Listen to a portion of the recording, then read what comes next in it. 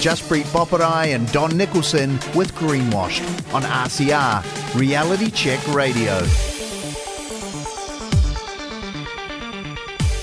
Hello and welcome to Greenwashed with me, Jaspreet, and my co-host Don Nicholson. And we are very happy to have today Mark Warren with us. Mark is a farmer in Central Hawke's Bay, and he's someone who was lucky enough to meet last winter during one of his trips across the country. Welcome, Mark. Thank you very much. Thanks for the warm welcome. You have done so much from being the youngest. I believe you were among the youngest recipient of the Young Farmers for Hawke's Bay in '92, to being a best-selling author. Actually, correction there. I wasn't the Young Farmers winner. It was actually Hawke's Bay Farmer of the Year. But I think I was one of the very youngest to ever win that. But sadly, I wasn't around at the time. Well, I wasn't in the position to get very much involved in young farmers at that level. But you're pretty close. Well done. So, thank you. So you've been at Vaipari Station now for nearly 4 decades, a Central Hawke's Bay station. Yeah, correct. It's been in the family since the 1880s, and there's a much wider land holding from my great-great-grandfather Samuel Williams, who developed and backed a lot of people into stations and farming operations, including Williams and Kettle, back in the 1870s, 1880s. But it had never had an owner on it. I was actually born in a vicarage, or not in the vicarage, I was actually born in Timaru Hospital. My father was a vicar, my grandfather was a bishop. I come from quite a long line of theological, churchy type people. Unfortunately, got to the point in the early 80s where the farm had been run down and probably not particularly well overseen, and it got to the point where it's almost bankrupt. And my grandfather, who was a bishop, said, "Mark, you should go and see if you're going to save the family farm. If you don't save it, you've lost a family fortune." And that was all very well for him. I was only 24 at the time. A bit of pressure there, but so I was sort of tossed in the deep end a little bit. I was only 24, pretty green. And then that was the 1st of July 1984. And then, of course, a couple of weeks later, Rogernomics, Labour Party got in. Rogernomics came along. So it was a little bit of a baptism by fire, but what doesn't kill you makes timing. Well, that's what the chosen one has done to them, of course. If you're the chosen one, you've got to front up. Sounds like you have. I said that they'd spent a couple of generations saving souls, but nobody got around to save any cash. But they were spending a fair bit of cash, but that's another story for another day. Yeah, well, you've certainly had a fantastic history on the farm, and your evolution is legendary by the look of it. What was the first sort of challenge, aside from having no money and interest rates going through the roof and product prices being terrible? What was the first challenge that you really said you've beaten back and you're on track? You mean when I took over the station in 84? Yes. Well, there was no money, but the farm had been run down pretty badly. 56% lambing. It was just after the 83 drought, and that was pretty horrific. It was on the back of the livestock incentive scheme. So there were 8,000 very skinny ewes. In fact, we found later on there were 7,800 ewes and 200 or 300 wethers that had been marked as ewes to try and get the subsidies. 56% lambing, 60% calving. There were 3 stock-proof paddocks and 3,000 odd acres. Farm working expenses were 99% of gross farm income, and they hadn't even put on fertiliser, and they should be around 55%. And then the staff all went. They said, "Well, we can see what Mark's going to do." And I've probably got a reputation of being a pretty hard taskmaster, and that's probably putting it politely. I think once upon a time that one of my stock managers turned up the local pub, and one of the old grizzlers was laying on the bar and said, "Oh, yeah, and where are you working?" And he said, "Oh, I'm on Waipori for Mark Warren." "Oh, why would you want to work for that bastard for?" And the guy and my stock manager said, "Oh, no, Mark's all right. He doesn't put up with that's all." So, I stood on a few toes. To be fair, go back to your question, getting the place stock-proof, and stopping the stock leaking to other properties around us, which wasn't always coming back, was a big challenge. Taking on staff that I could work with and could see my vision was another challenge. And yeah, invariably, I'd found it was easy to do the job myself. So I probably worked myself very good, but yeah, that's another story. So just as a precursor to all of that, did you have another chosen career that you would have decided to do had you not been coerced into farming? Good question. No, right from the word go, when I was right from Timaru, with my mother at age 3, my earliest memories of going down to the Mackenzie country, onto the Grampians with Esther Hope, and then also down to Halden with the Innes family, and then up to Mount Cook Station, it's a bit later on. I've always said my heart is in Mackenzie, but my wallet is in Hawke's Bay. I'd always wanted to farm, and being based in Geraldine, I used to sort of wander along the road. Any likely-looking farmer with a Land Rover or a Bedford truck, I say, can I come and open gates for you for the day? And I'd only be 5 or 6. So I learned to open gates and drive pretty quickly. I did, however, have option 2 when I always had a mechanical interest. When I came out of Lincoln, I spent 18 months as truck and diesel mechanic with Gill Traps in Christchurch for the N Gill Trap, and that was a great background as well. Always useful, but no, I'd always wanted to be a farmer, but I think most farmers need 2 strings to their bow, just in case you can't farm. Yeah, so aside from your sheep, when did you branch into the forestry aspect of your business? Was it sort of early on? Yeah, that was early, in the very early 80s, 83, 84. We're actually the headwaters of the Mangakuri stream, or actually not all of it, but the Mangakuri stream comes out at Karakau Beach, and it's very erosion prone in this country, and there's a scheme that they wanted to set up and put up a good soil conservation program in the headwaters of the Mangakuri stream. Karakau Beach is a great little beach settlement with a big lagoon. That's largely filled up with silt now. During the war, I was told that the Home Guard used to have a sentry box on top because they were worried about the jets coming up in the submarines. But over the years, it's silted up, and now you've got to be pretty clever to get, it's sort of, even at high tide, you've got to be pretty clever to get over the bar in a jet boat with 2 or 3 inches of water. And so we realised something had to be done about that. And I think we have. We've slowed the degradation down. It's interesting to note that further up the river, I've seen on one bank where there are 3 fences on top of each other. In other words, that's how much it's filled up probably in 100 years. But in saying that, playing the devil's advocate, I sometimes argue that perhaps we should smash the hills down as fast as humanly possible, fill up all the gullies, and then we've got nice flat land. Because you get a whole lot of green, you're saying we should get ruminants off the hill country. So I think we should smash it all down so that we can have nice flat land and all grow lettuces and mung beans. So we always got to see a counterpoint. You could come and live in Southland or Canterbury Plains, and you'd get that all for free. I mean, I'm being facetious too.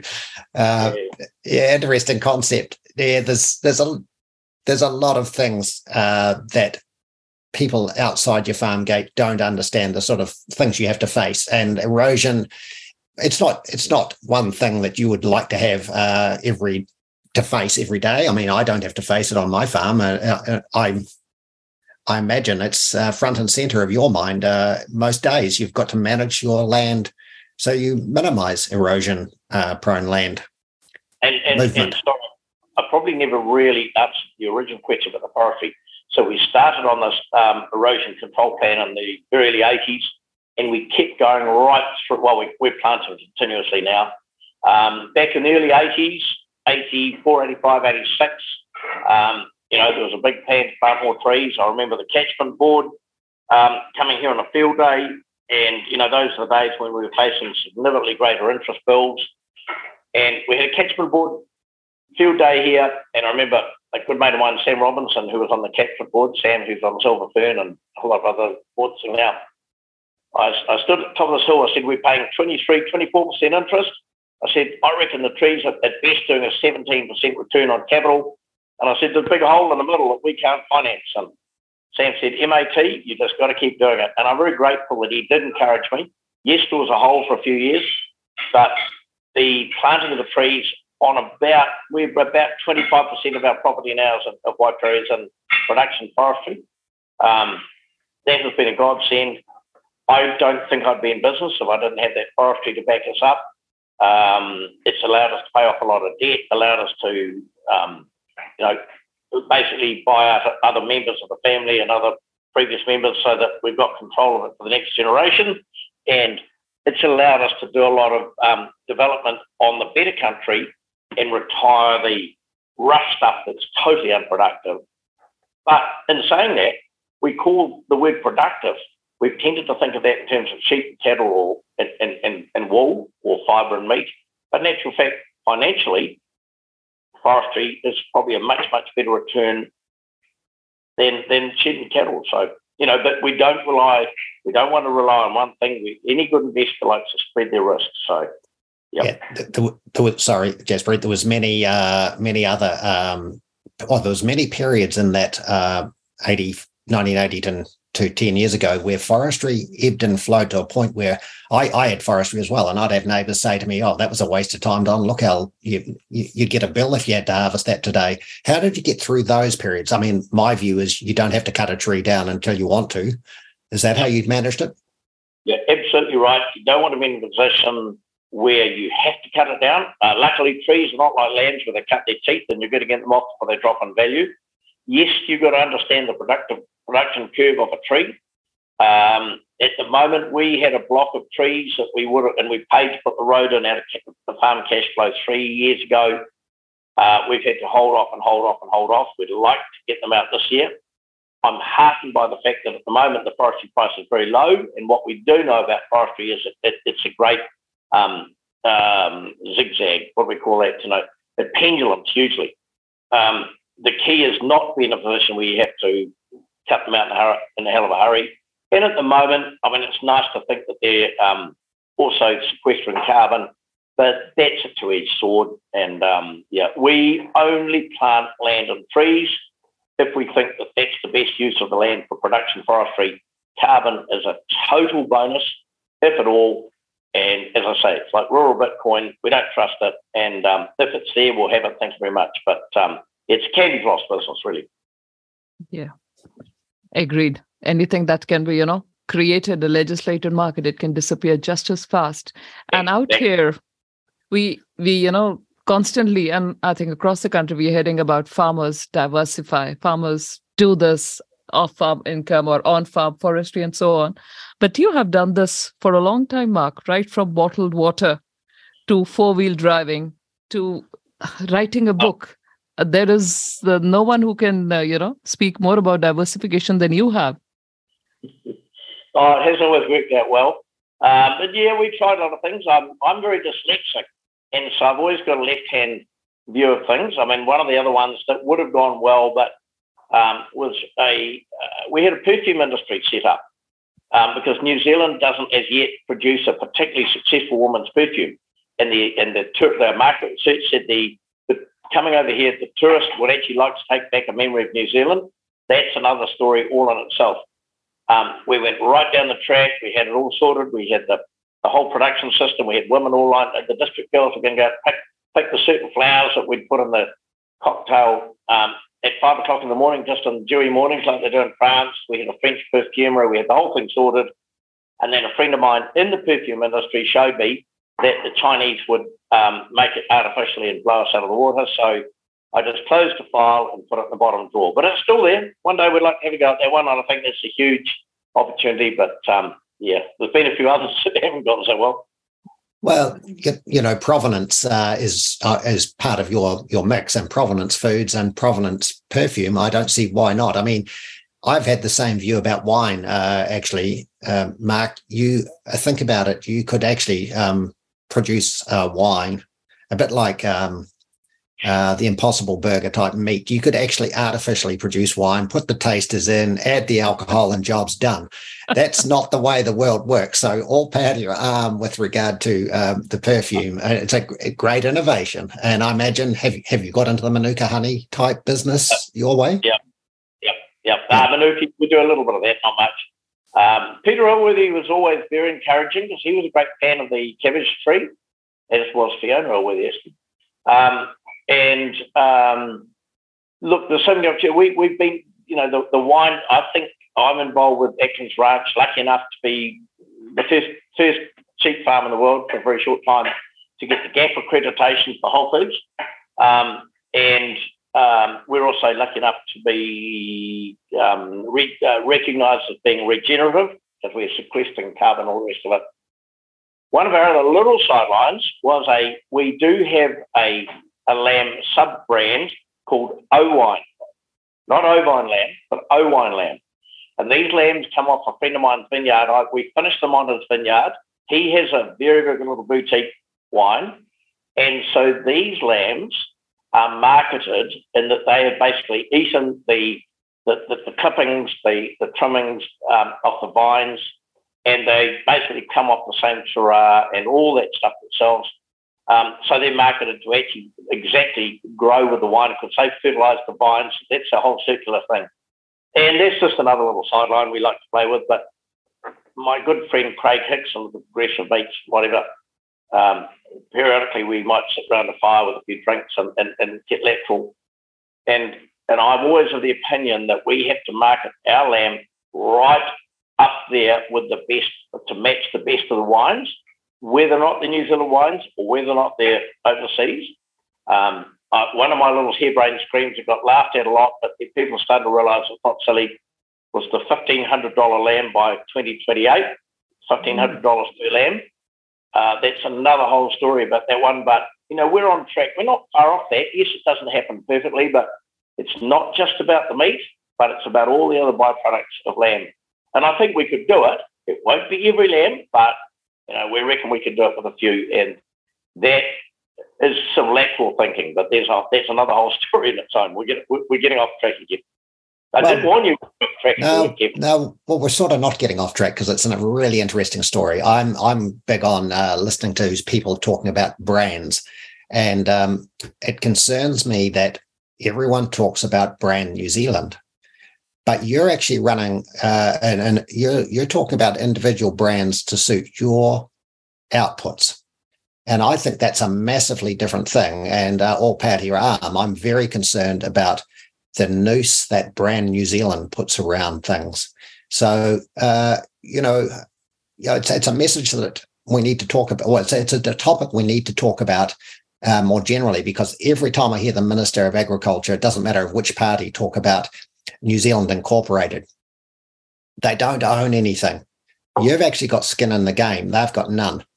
And so I sunk a fair bit of money into trying to trademark, or I can't, the word's actually no, it's not actually trademark, another word for it that I want to try and do, was to own the IP on vegetarian lamb and vegan lamb. And they would laugh at me full bore until they stopped to think about it. And I learned this from when I went doing cooking demos at Whole Foods in America. And I realised if you tell everyone they're vegetarian lambs, they sit up and listen. And one of the people said, are they made out of soy or something? And no, our lambs only eat pure salt-laden, seaside salad was our marketing point.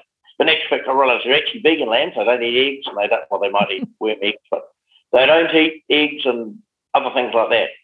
I got laughed out of the trademarks office until I said to them, they said, but that implies it's made out of vegetables. I said, yeah, but they eat vegetables. So you have vegetarians in your office, don't you? Yes. Ask them to put their hands up, look at them and say, you made out of carrots or you're skin and bone? At that point, they got a bit grumpy and they got difficult. But I actually believe, because a lot of lamb is feedlotted around the world and they put other things in them other than pure grass-fed, which is our great market point. Anyway, that's another whole story. We could talk about how that was all going to work. But once again, I still got a farm to run. And the last couple of days I went out driving posts in the mud, and sometimes I've got to stop dreaming and keep producing. So, yeah. It's funny. About 3 Christmases back, we sat down to a dinner with my family, an extended family, and there was a leg of very nice Central Otago lamb, Wiltshire actually, lamb on the table. That I was proudly presenting. And I said, now, this is the ultimate herbivore lamb. herbivore meat, sorry. And I got the weirdest looks from my nieces and nephews. They just couldn't fathom what the old guy was talking about. So I think we're onto something, and you're onto something there, Mark. Just keep it up. Well, look, if we go down another time, the $1,500 lamb, but it's not just about meat. It's all the bioceuticals, all the rest of stuff in there. We just throwing away. Here's just one little bit of information that people need to think about. The acrylic nail industry in New Zealand now, the girls who get all their nails done, and it's a great booming industry. You know that is now greater than our strong wool industry.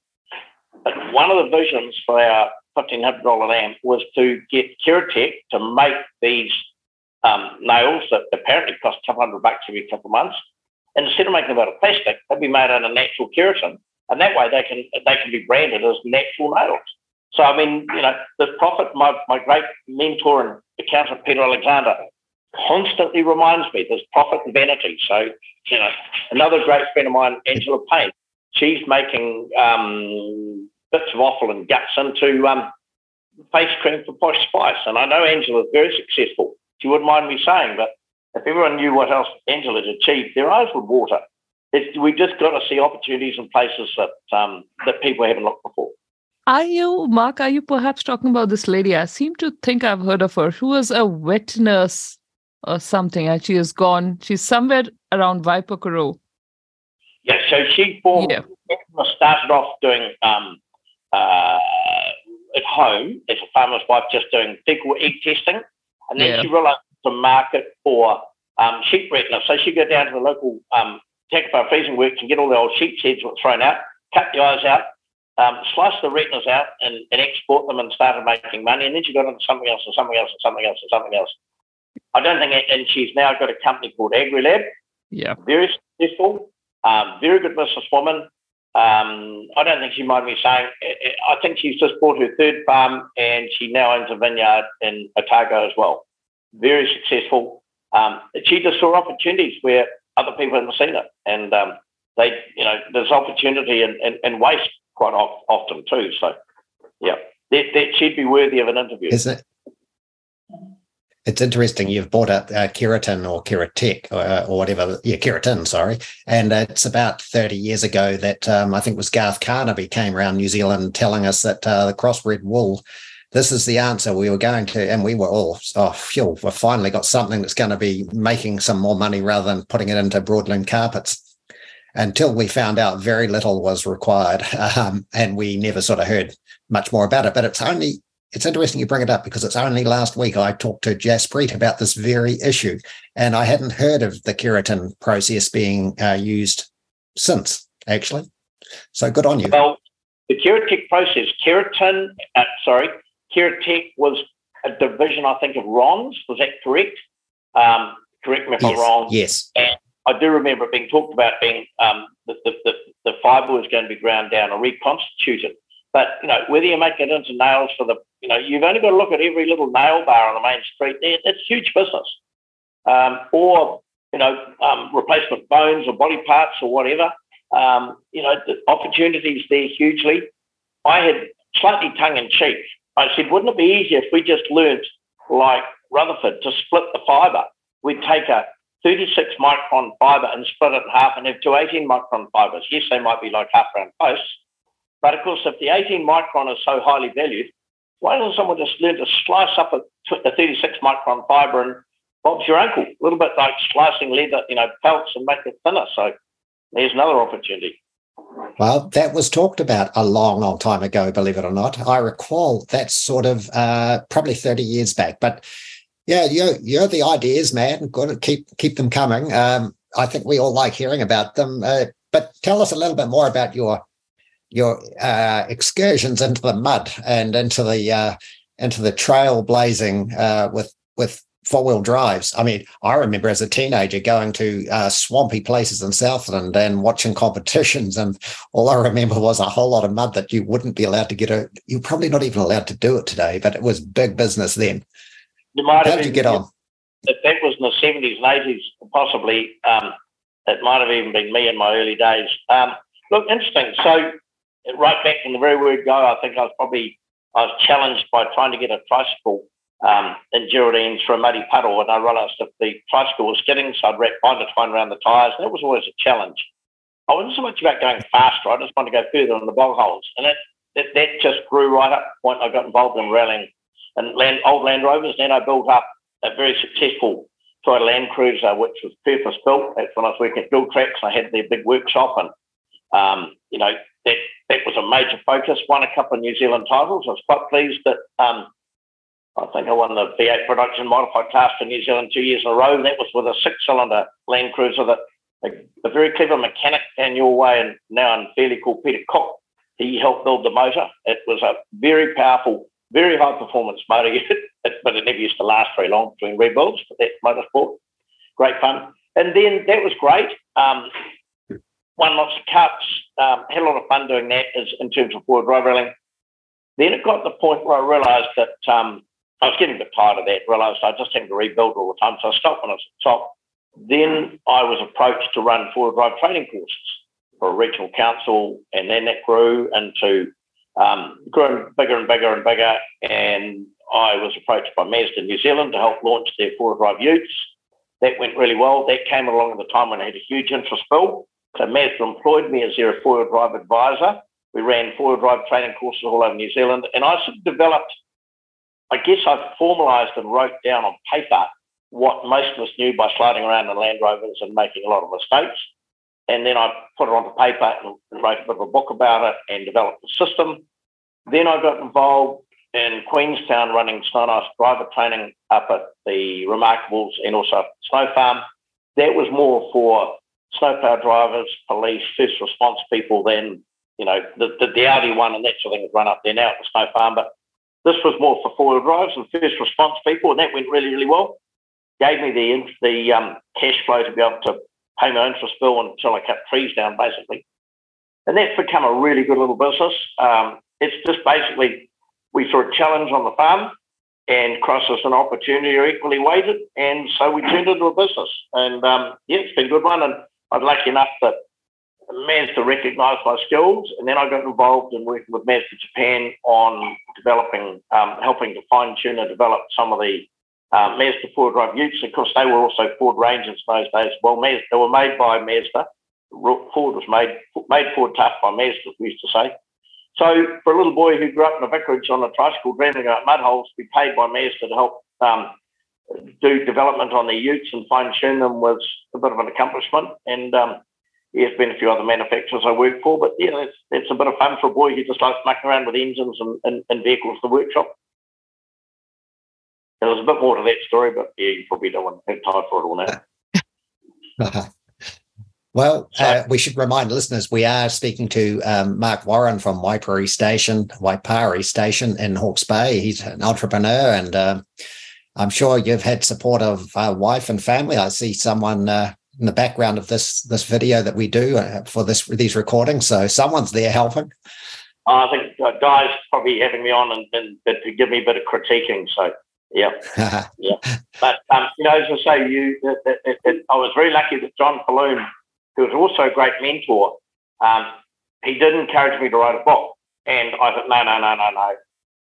And then poor John died, and I ignored it. And then a couple of years later, we're down at the farm awards, the Century Farm Awards in Lawrence, and I said, "Oh, your story is interesting. You should write a book." So I thought, all right, I came home and set a task of writing 1,000 words every morning before 7 o'clock.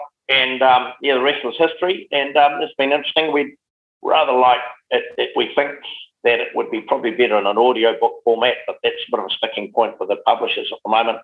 I'm very, very dyslexic, and I think there's a lot of things that dyslexic people are very good at. They're not good at reading books. It's hard work. But dyslexia is a great superpower if you can harness it. So that's one of my other little hobbies now, is just encouraging dyslexic people to see their potential. There's so many, dyslexic people are knocked at school, but when they find their true worth, it's huge.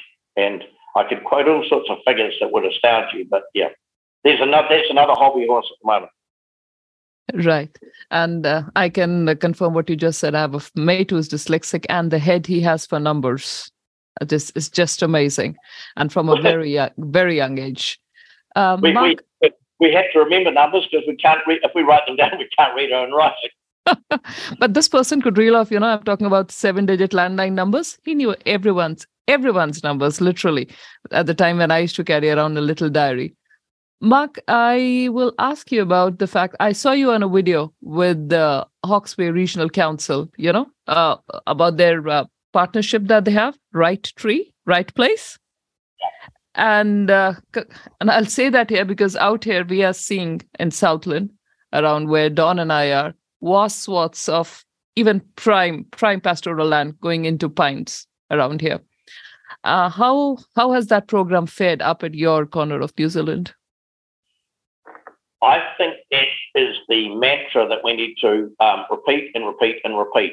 And it breaks my heart to see next door properties around me with loose end paddocks being planted in pine trees. And I accept that at the moment, that's the economic return. That's following a market signal.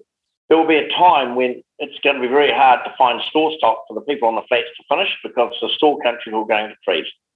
Most properties like ours, like Waikari, have got a huge variation in the type of country. Some countries shouldn't be in livestock, it's too steep, and that should be in trees. Some country is probably a little bit, it's rough, but that's all right for putting breeding stock on, and some countries good for finishing. Stuff that you could get I say the finishing country, by and large, it's stuff that you can get a direct drill over. Now, some people might get a bit scared, anything over about 35 degrees, there's a few issues there. We have a rule in the early days when we used to break in country. When we started rolling the direct discs, we used to have to back off. We learned never to disc into sheep tracks because the country would move. There's a whole lot of issues around that, but I think we need to get used to saying that these properties are multi-use. Not all for sheep cattle, not all for forestry, not all for cropping, but identify the parcels of land and develop it accordingly. And we've had too much blanket planting. Yes, there's some issues of pine beetle, some rust. I was talking to our forestry contractor today about it.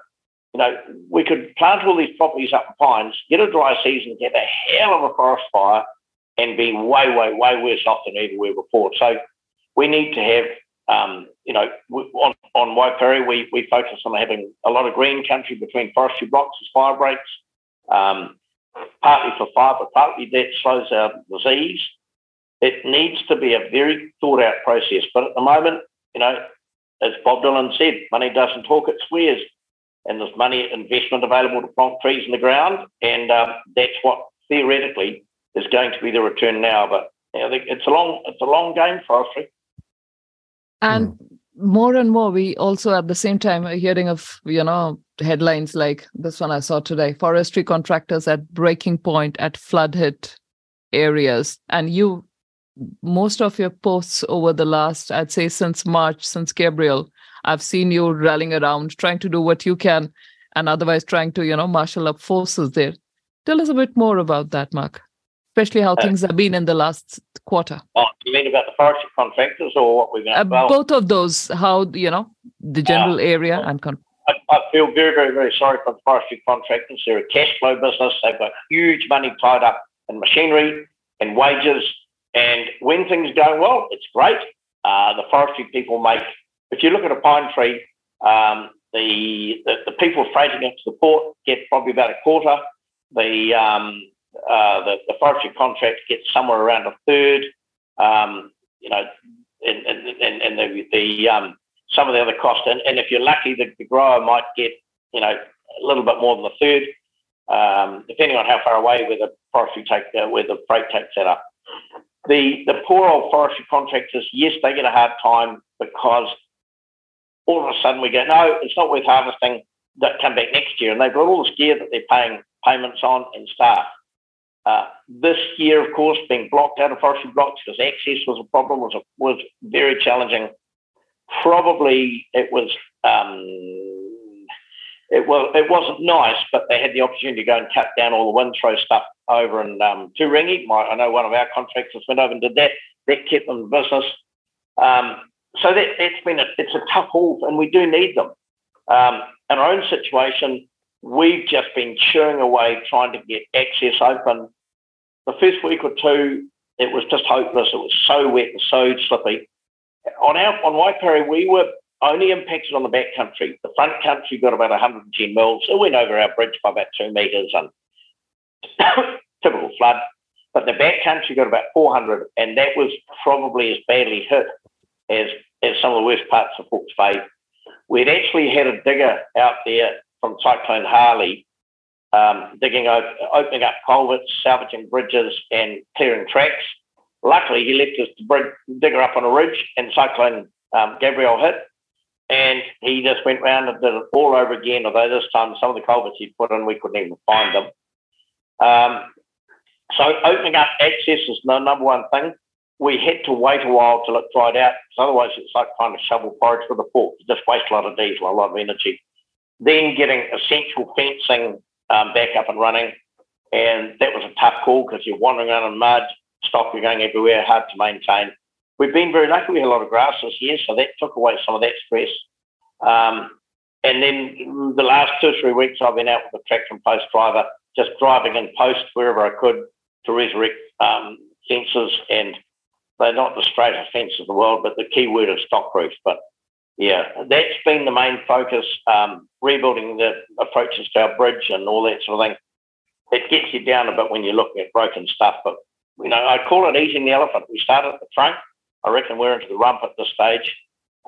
It'll slow down a bit when we have to face eating the elephant's bum, but we're making progress, and it's hard work. But I must admit, my mate Stephen Harris, who's admitted he's retired, I feel it when I come in at night. I've been humping around posts and wandering around, and that you start to feel it a wee bit. But never mind, it's pretty healthy stuff. I lost the weight lately, so that's probably a good thing. There's always crisis and opportunity are always equally weighted. Yeah, well, and the other side of this is, if there is a silver lining, and sorry, this is not meant to make light of everything you've faced, is I assume the tax man's going to get less next year. That will be for sure. And that's actually a really good point that people need to understand, that with the cost of fertiliser, the cost of labour, the cost of farm inputs, you have a production curve, an economic production curve, where if you produce more at the marginal cost of production, if it gets to a certain point where it's just not worth producing more. We've actually shifted hugely on that, the production curve. We will be producing probably 10 or 15% less this year because of the input costs. It's just not worth putting on fertiliser at these prices. It's not worth employing labour at the price they want and the productivity they're offering. We go, no, we'll just plant trees and grow less food and grow less vegetables. We're growing meat. Some people are growing vegetables. There's going to be much, much less tax paid. But, I was at a MPI, it was a meeting about cyclone recovery today in Elsthorpe. Very well-run meeting. Sadly, there were more officials there than farmers, but very well-run, great resources. And the point about the $10,000 that some farms got was raised, that was very gratefully received, but you get it whether you're 300 acres or 3,000. The point there to remember is that for every dollar that's invested on a farm, ends up at somewhere around $7 in the province and around $11 for the New Zealand economy. So, having an input of cash at this point is pretty essential to get things up and running, because most people are just running out of steam at the moment. And doesn't it make you question things when you hear about productivity of government? And you've just talked about a meeting in Elsthorpe today where there was more bureaucrats and officials, as good as you say, you commended them, but there's more of them than real people doing real work at the coalface. Yeah. Look, they're all really top people, and I wouldn't for a minute. They're all most of them good friends of mine. I wouldn't call them bureaucrats. I'm actually glad for them they're getting some government money, but the ones in Wellington, particularly MB, on the challenges they give us when we do our ETS return. I'm sure there's a whole crew of people down there. Well, actually, but more than sure, we've got the factual evidence through our people who do our forestry, our ETS return from. They see their whole job is trying to deny us land that we planted trees that actually is registrable for the ETS from post-1989 trees. In fact, we've got one map where they must have been doing it at lunchtime and they got sick of it, where they went around the whole block of forestry till about 2/3 of the way through, and then, hang on, I blocked them. Somebody else is trying to get me. And they just drew a straight line across the block of Forestry and excluded a whole lot of trees that were absolutely viable simply because they wanted to knock off and go and have coffee somewhere. That's a lot of money to us. And when challenged, they didn't have an answer for that one, but they had another issue. Well, I said, hang on, why have you chopped that lot out? Oh, well, the satellite told us that was some vegetation. I said, here's the photographic evidence. That was in Tawini that grows no taller than about a foot. After 3 years, they accepted that they were wrong, but they said, oh, well, you've missed out that whole 5-year period of carbon allocation.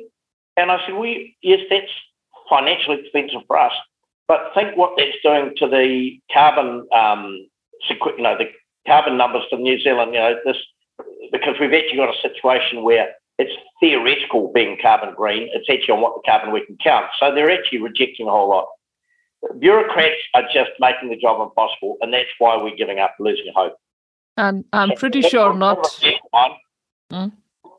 I'm pretty sure not one of those bureaucrats who, walked off that day would have missed filing in their reimbursements, be it for that coffee or that the whole day or the fuel to get there. It's amazing how much money is being wasted. It's absolutely sickening, the wastage that's going on, to the point where we're actually focusing on trying to survive in a less cash economy, less money economy. And we're building a community around here. We're very much more on building a community which barters things and swaps things rather than getting cash into the equation. And we wouldn't want the IRD to take too much focus on that. But it's all I think, quite above board. But I did threaten to go to Wellington and march up with some of these people, and we've had situations where that's happened before, and I've been asked to gently keep right out of the way. I'd blow it. But these people, it's proven. When I've spoken to them, they've just got no idea whatsoever. They're the ones that need to be made to go hungry and cold. End of argument. Or they can come out and see me. If they want to front up, they can come and see me. I'd welcome them. They take them out the back, and if they still keep wanting to argue, well, they can walk home, but it's a bloody long way. There's a massive disconnection between some people in urban New Zealand, not all, a lot of people in urban New Zealand, and the realities of farming. And as we talked about last week on the show, the observation I make is that the balance it's out of balance. The machinery of the country, the admin of the country through government and local government is just taking far too much of the earnings capacity out of real people doing real stuff. And I don't know how we stop it, Mark, but a change of government may help, but that's not the whole answer. That government has got to actually stand tall and do what they know is right. No, you're quite right. Okay, so stage one, we need to back both national and ACT together. And stage two, that these characters have to be shown that they're not productive, and a lot of them are contractors. They're given no more contract. They're sold, that's it, that's the end of the job. And you're going to have to be cold and hungry to realise where your income comes from, and you're going to realise who pays your wages. And you might have to go out into the economy, out into the country, and actually face doing something productive.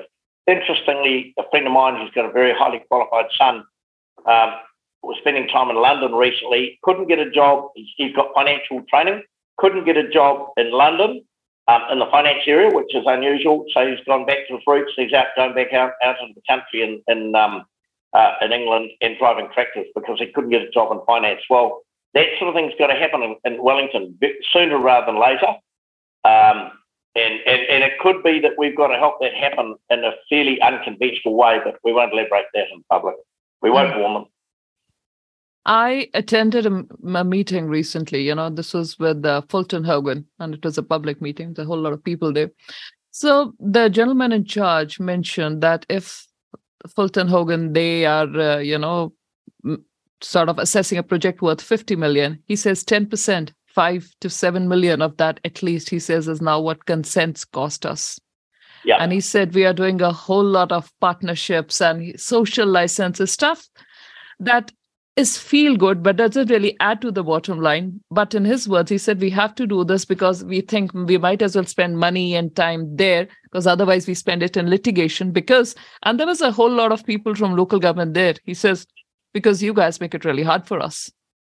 Yeah, well, actually, my theory is that the balance payments situation is getting so dire that the incoming government might actually think to impose a national state of emergency. And as I understand it, a whole lot of these rules go out the bloody window under a state of emergency. There won't be any road cones. There'll be high-vis only when you work around heavy machinery. Common sense will rule, and bureaucrats will be down the river like red tape. And, if we declare a state of emergency like a war, it'll be those who have the capability to get the job done, and those people that stand in the way will become basically just steamroller fodder. Isn't it interesting, Mark, how New Zealand farmers have lifted their game so much since 85, since 84, 85, when you started, their production and their productivity, doing more with less or the same, is outstanding. And of course, those people we're just talking about know that every year we've got a bit of a problem to meet our commitments. We'll just do better. And if you see the figures for this year, we've got goods exports from farms have increased 7 billion to 73 billion. At the same time, we've just had our fourth quarter of deficits. I think the worst current account deficit ever in New Zealand, 33 billion. So the harvest from the environment is paying all the bills. At the same time, these very people are telling us we're using the environment too much. I put it to you, who is putting the pressure on the environment? Who is putting the most pressure on the environment? It's not the people you're selling to. It's happening by our own people in suits. Oh, actually, you know what? The biggest enemy or the greatest pollutant is people on those terrible big bloody feedlots called cities. And if they had consent to have that many people in a consent in a small area, I think we should turn it around and make all cities, and governments have to do a resource consent to live in a city and learn to move out the country and be productive. Now, that's one little area that we could play their own game. And clearly we're going to have to incentivise exports and wallop the people who just think, we can just buy a whole new bloody iPhone because last week's models are out of favour. We've got to have a real economic crash whereby those people who generate foreign exchange and for the country are well rewarded and not penalised. Perhaps we should, and it would be a tricky one now, we've got a frozen dollar. Perhaps we go back to the days when we had overseas funds. Farmers who generate income can have the money offshore, and that might make people sit up and think a little bit. And I'm not saying just farmers, primary producers, there are some exporters as well on the same boat. But people just don't seem to understand the basics of economics, that if you keep spending more than you earn, eventually you'll go hungry and get sold up. And a whole lot of other things that start me on that one. Yeah. And there's nothing like an economic reality check. And boy, are we facing that 40%. They say it's a 40-year high farm inflation right now. So you gentlemen, you've lived through it. And we are back. Do you feel a sense of deja vu, either of you, Don, Mark, that where's farming back again in New Zealand? Well, in terms of the inflation, of course, I survived the 80s. I learned to survive that by not spending. When it was too dear, I said, I'm not buying it. End of argument. And I'd keep the old one and I'd straighten it and repair things. And we cut right back on fertiliser. And we go, we've got some thistles. We're not going to spray them. Too expensive. We're not going to put that extra crop into finish stock. It wasn't worth it last spring with the cost of diesel and tractors. Employing extra labour to get a bit more productivity. We're just not going to do it. There are interest rates is a real pain. We're lucky we're not probably too exposed, but we've gone from sort of 2.5%, 3%, which was very cheap money, I might add, to 7 or 8% and within 6 or 8 months. Now that's hurting a lot of people I know, and that's going to continue to hurt. So I think the only way to bring these people to their senses, and I'm sorry, but it's reality. Hunger and cold. End of argument. Once you're cold and hungry, you'll work harder. I know that's harsh, and I'll probably get shot for it, but hey, it's reality.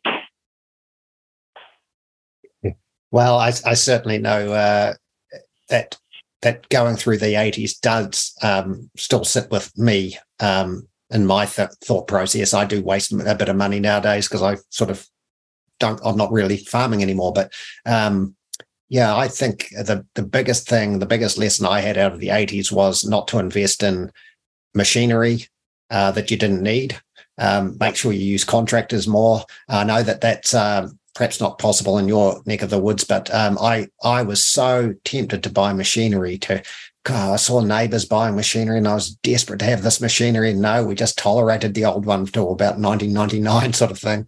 And that was the saviour. If I'd bought metal, I would have been on my ear and out the gate, gone.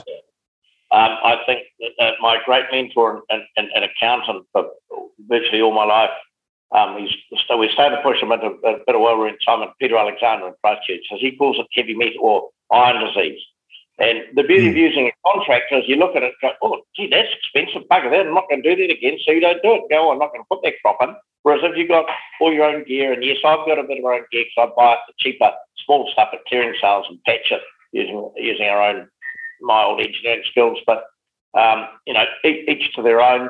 But I see some people just spending so much money, and it's not the interest bill they have to worry about, it's the paying it back, and it's the depreciation on it. I mean, I see a hell of a lot of people borrowing money to buy depreciating assets, trying to prove how wealthy they are, and that doesn't tell you in my view, but I'm probably too old school, and people grizzle at me, save 50 cents, save 50 cents.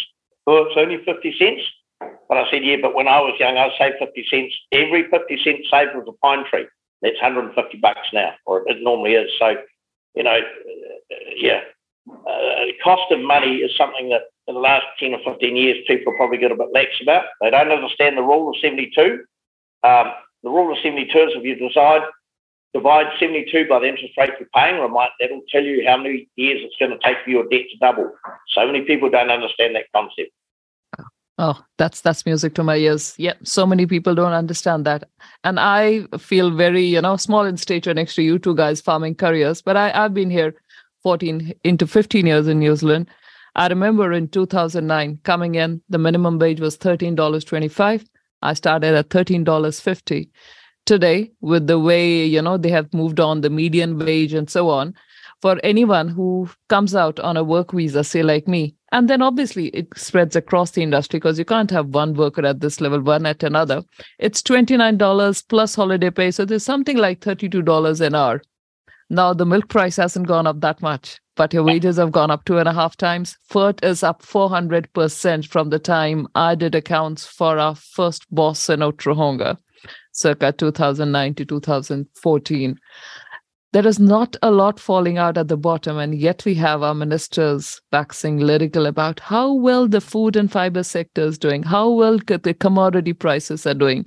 Let's do a little more, do a little more work on our methane or carbon emissions, and we will be able to sell our story. Well, if you can't bloody sell it now, then God help us. Seriously.